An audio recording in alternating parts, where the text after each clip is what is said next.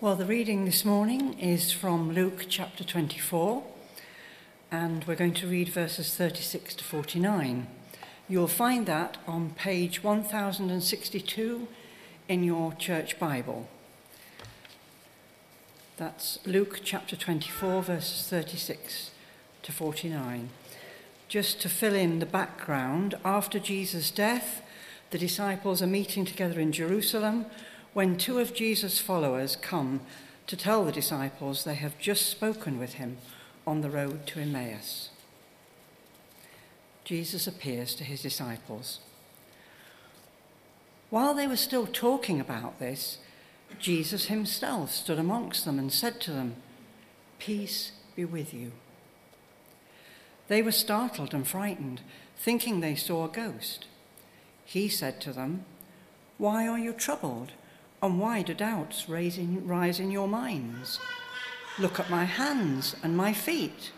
It is I myself. Touch me and see. A ghost does not have flesh and bones, as you see I have." When he had said this, he showed them his hands and feet. And while they still did not believe it because of joy and amazement, he asked them, "Do you have anything here to eat?" They gave him a piece of broiled fish, and he took it and ate it in their presence. He said to them, "This is what I told you while I was still with you. Everything must be fulfilled that is written about me in the law of Moses, the prophets, and the Psalms." Then he opened their minds so they could understand the scriptures. He told them, "This is what is written. The Christ will suffer and rise from the dead on the third day, and repentance and forgiveness of sins will be preached in his name to all nations, beginning at Jerusalem. You are witnesses of these things. I am going to send you what my Father has promised, but stay in the city until you have been clothed with power from on high." This is the word of the Lord.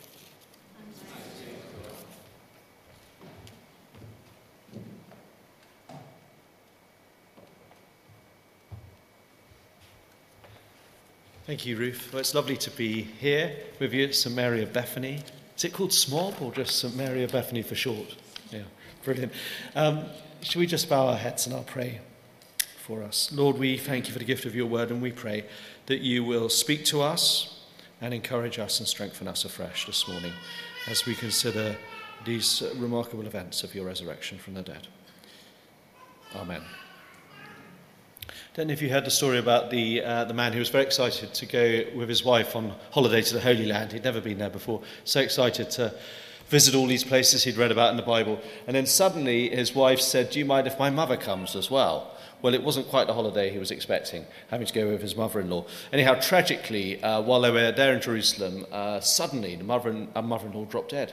So he went to a funeral director, and the funeral director said, "Well," he said, "we can do two things." He said, we can make sure the body is returned to the UK at vast expense, cost about £10,000, or we can do a lovely ceremony here. We can find a very nice place to bury your mother-in-law. So he said, "Yes, we'll go for the first option. I'll have her sent back to the UK." Funeral director said, "Are you sure, sir?" He said, "Because it's very expensive and we can do a very nice ceremony here." He said, "You don't understand." He said, 2,000 years ago, somebody died and rose again. I can't take that risk. Well,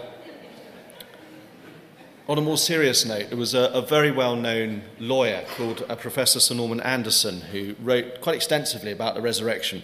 And he made a very special study of the evidence for the resurrection. And he and his wife, Pat, lived to see their 3 children die.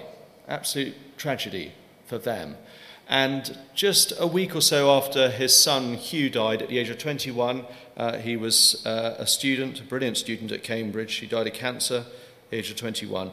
4 days later, he gave the address on Thought for the Day on Radio 4. And this is what Professor Anderson said. He was explaining why he was convinced that God had raised Jesus from the dead. He continued, "On this, I'm prepared to stake my life.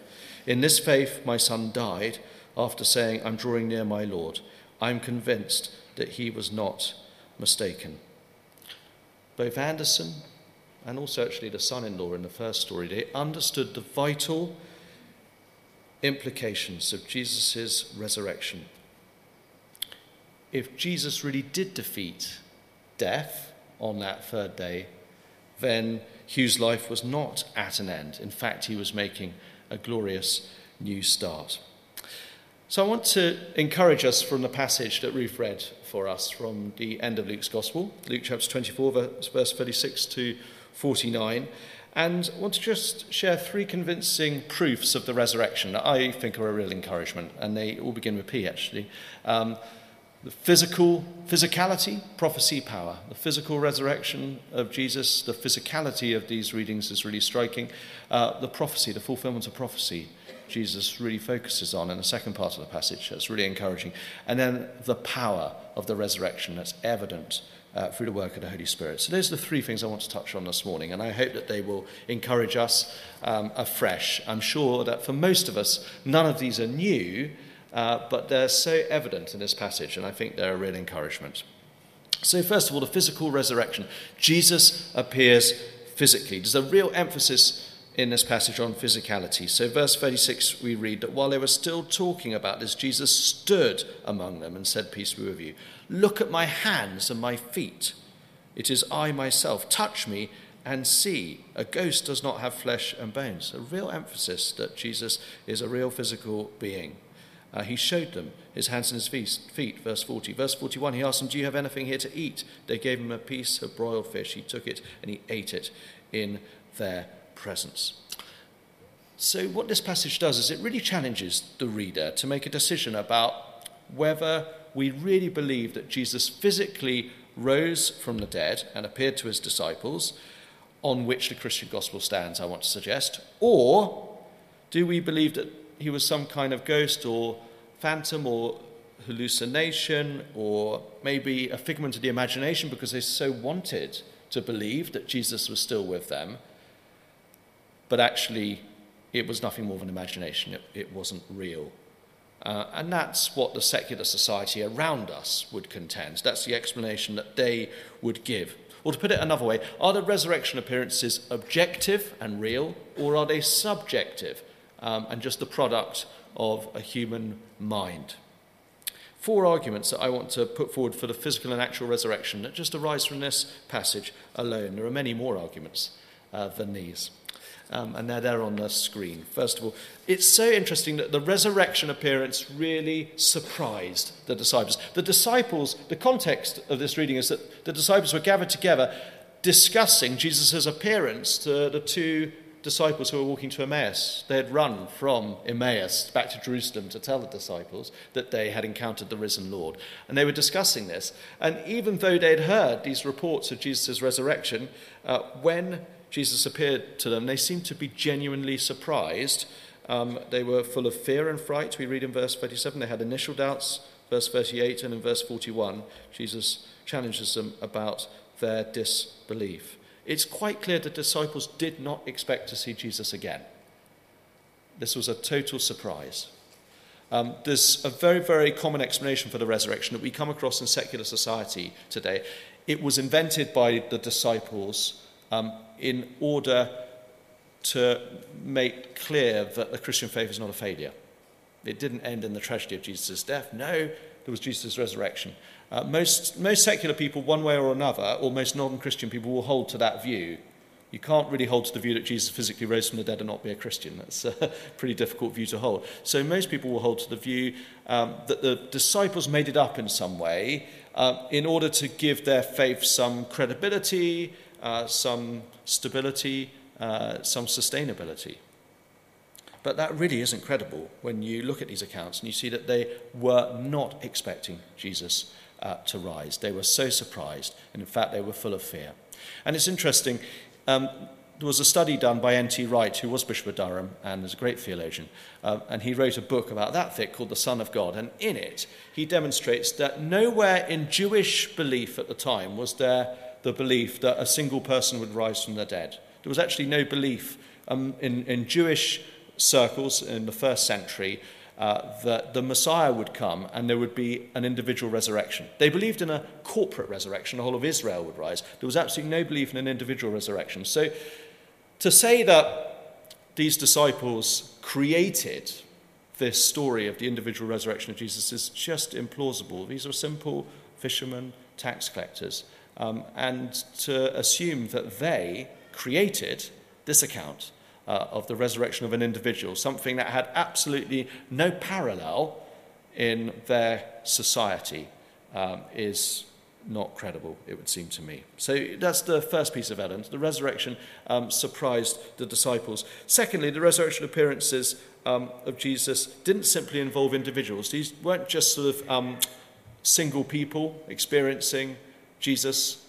These were groups of people. In this case, well, we know the 11 were there, but there were others as well, because there were those disciples from Emmaus, there were women. It was a large gathering of people. Now, if you're to say that these resurrection appearances can be put down to sort of hallucinations or the imagination, that might hold water if we're talking about individual people encountering Jesus. But here we're talking about groups. And Paul says in 1 Corinthians 15 that at one time, Jesus appeared to over 500 people at once, all having the same encounter with the risen Jesus. That seems to really strengthen these resurrection appearance claims as an objective experience. Thirdly, the experiences involved a wide cross-section of people. So, as I've said, some people with very little education, like fishermen, others tax collectors, women who were the first to encounter the risen Jesus. Jesus entrusted the message of the resurrection to women at the empty tomb, which is really interesting because, as you probably know, women's testimony wasn't counted in a court of law, so it wasn't particularly trusted by the wider society at that time.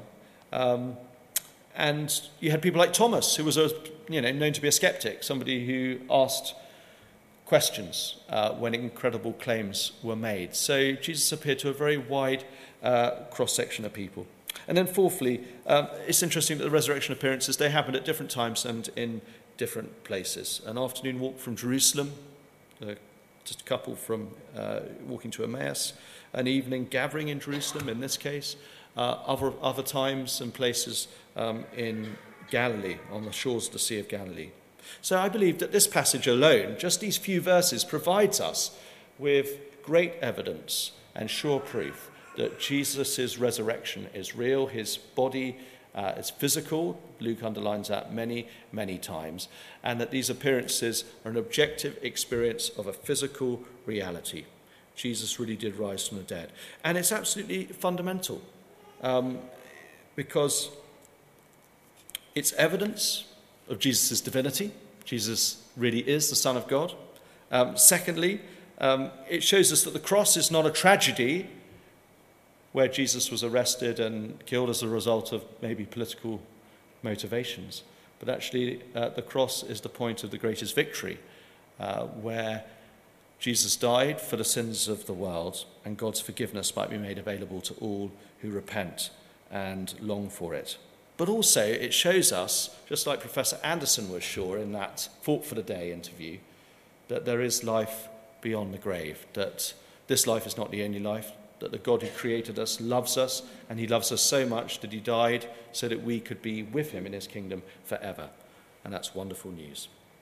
So that's the first encouragement, the physicality, the reality of the resurrection. And I want to suggest that if the church, if those in the church start to weaken their faith on the objective reality of the physical resurrection of Jesus Christ, the whole foundations of our faith will start to crumble, because it's on that we can be confident that Jesus is the Son of God, that we can be confident that the cross is effective for the forgiveness of our sins, that we can be confident that this life is not the only life, but we have a glorious kingdom with Jesus to come. Second encouragement, and it's another piece of evidence for the reality of Jesus' divinity, for the effectiveness of his death, and for the objective reality of his resurrection, and that is the fulfillment of prophecy. So we read in verse 44 that Jesus said to them, "This is what I told you while I was still with you. Everything must be fulfilled that is written about me in the law of Moses, the prophets, and the Psalms." Then verse 45, he opened their minds so they could understand the scriptures. He told them, "This is what is written. The Messiah will suffer and rise from the dead on the third day, and repentance for the forgiveness of sins will be preached to all nations, beginning at Jerusalem." I wonder what particular passages of the Old Testament, of the Jewish scriptures, Jesus shared with them. I'm going to make a guess, and I think he probably covered these, but we can't be sure. But I did find when I came to faith as a teenager, the fulfillment of Old Testament prophecy is such an encouragement. It's such a compelling reason to believe in all that Jesus said and did, all that's set out in the New Testament. So Isaiah 53 is probably one of the places that Jesus started. Very, very famous suffering servant song. And this is what we read. We read that God's suffering servant, God's chosen one, often seen as a messianic figure, would be pierced for our transgressions, crushed for our iniquities. The punishment that brought us peace was upon him, and by his wounds we are healed. That's just a couple of verses from Isaiah 53. There are a number of suffering servant songs in Isaiah, and they all in different ways point to Jesus' life, and particularly to his death and his defeat of death in the resurrection. I think another scripture that Jesus is likely to have quoted and to have unpacked to them is the 22nd Psalm. And there are any number of psalms, actually, that we could go to that point to Jesus. But the 22nd Psalm is quite extraordinary in the way that it looks ahead to the crucifixion. So the figure in the 22nd Psalm is the suffering righteous one, a figure that was seen as a messianic figure that God would bring in the future. And the psalmist looks ahead in verse 16 of Psalm 22 to the crucifixion of the Messiah, saying, "Dogs have surrounded me, a band of evil men has encircled me. They have pierced my hands and my feet. People stare and gloat over me. They divide my garments among them. They cast lots for my clothing." Quite an extraordinary allusion to crucifixion that was probably 1,000 years after the psalm was written. So quite extraordinary. Now, there are many, many references in the Psalms. I've put up there Psalm 23, actually, is another one. Very, very well-known psalm. The Lord is my shepherd. The Lord who goes through the valley of the shadow of death, but then comes out of the valley of the shadow of death and talks about being in God's house forever and eternity. There are some other references I've put up there. I mean, there are hundreds. I find Exodus chapter 12 so interesting. That's the Passover, and how Jesus, at a number of moments in his ministry, talks about himself as the Lamb of God, or the Passover lamb. Jesus was killed at Passover. The first Passover, the lambs were killed. The blood was daubed on the doors of the Israelite homes, and it saved the firstborn from dying. And there's just so much rich imagery there that helps us understand the significance of Jesus' death. And seeing Jesus as the second Passover lamb, as the one who fulfills all that happened at that first Passover, but for the whole world, is a really, really helpful way of understanding Good Friday and Easter. But it's a real encouragement for us. Jesus, whose blood was shed so that we might be forgiven and we might be saved from death. I put a few others up there that we haven't really got time to look through now, but you can look through at your leisure if you like. Jeremiah 31:31, where Jeremiah prophesies that there will be a new time, there will be a new covenant, there will be a new testament, which won't be based on the law, but it will be based on God's grace and God's forgiveness. And of course, that was fulfilled in Jesus' death and his resurrection. Ezekiel, particularly Ezekiel 37, the valley of the dry bones, and that prophecy that the dry bones that are dead will come back to life.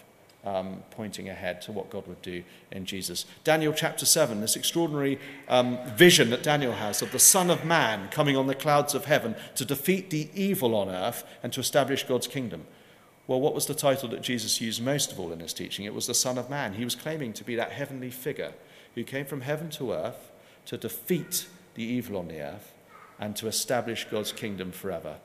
And then Hosea chapter 6, very specifically relates to Jesus' resurrection, because Hosea prophesies, on the third day God will restore us, that we may live in his presence.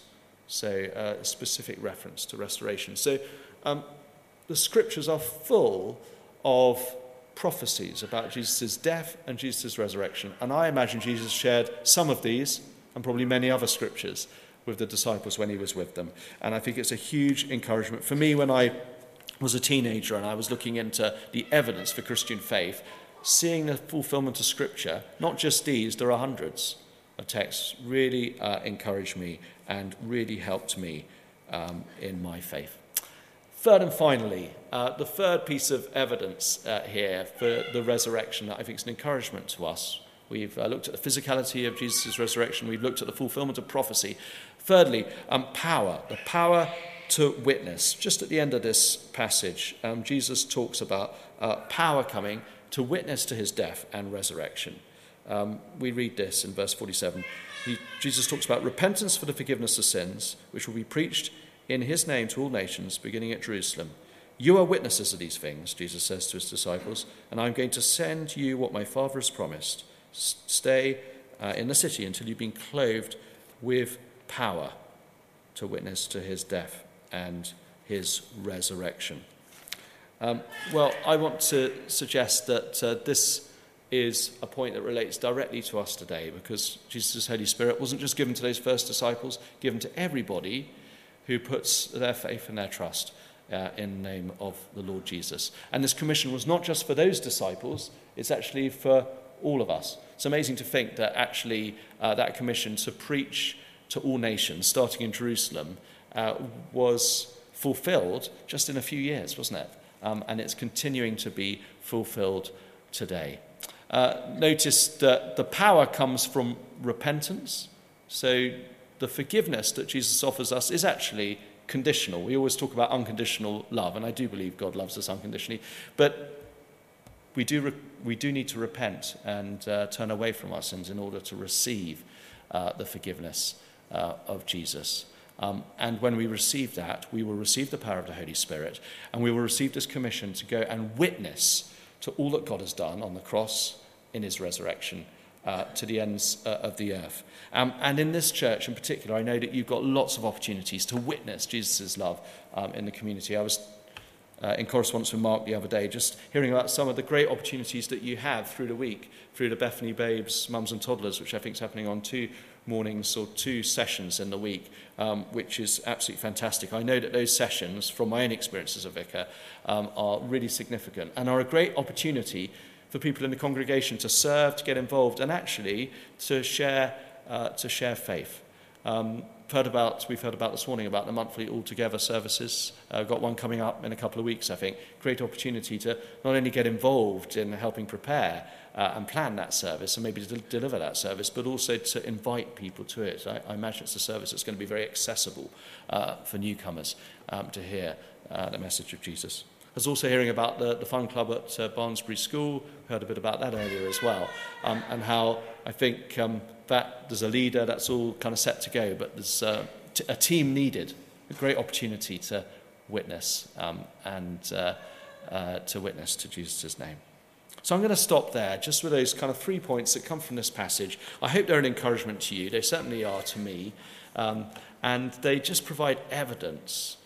Concrete evidence that is persuasive and that is powerful for Jesus' resurrection, the physicality of his resurrection. This is an objective event. This is not a figment of imagination. These are events, death and resurrection, that are prophesied in Scripture. That's a great encouragement. Do look at some of these Scriptures that are fulfilled by Jesus.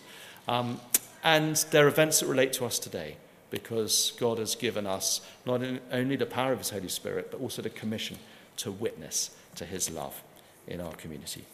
May God bless you all.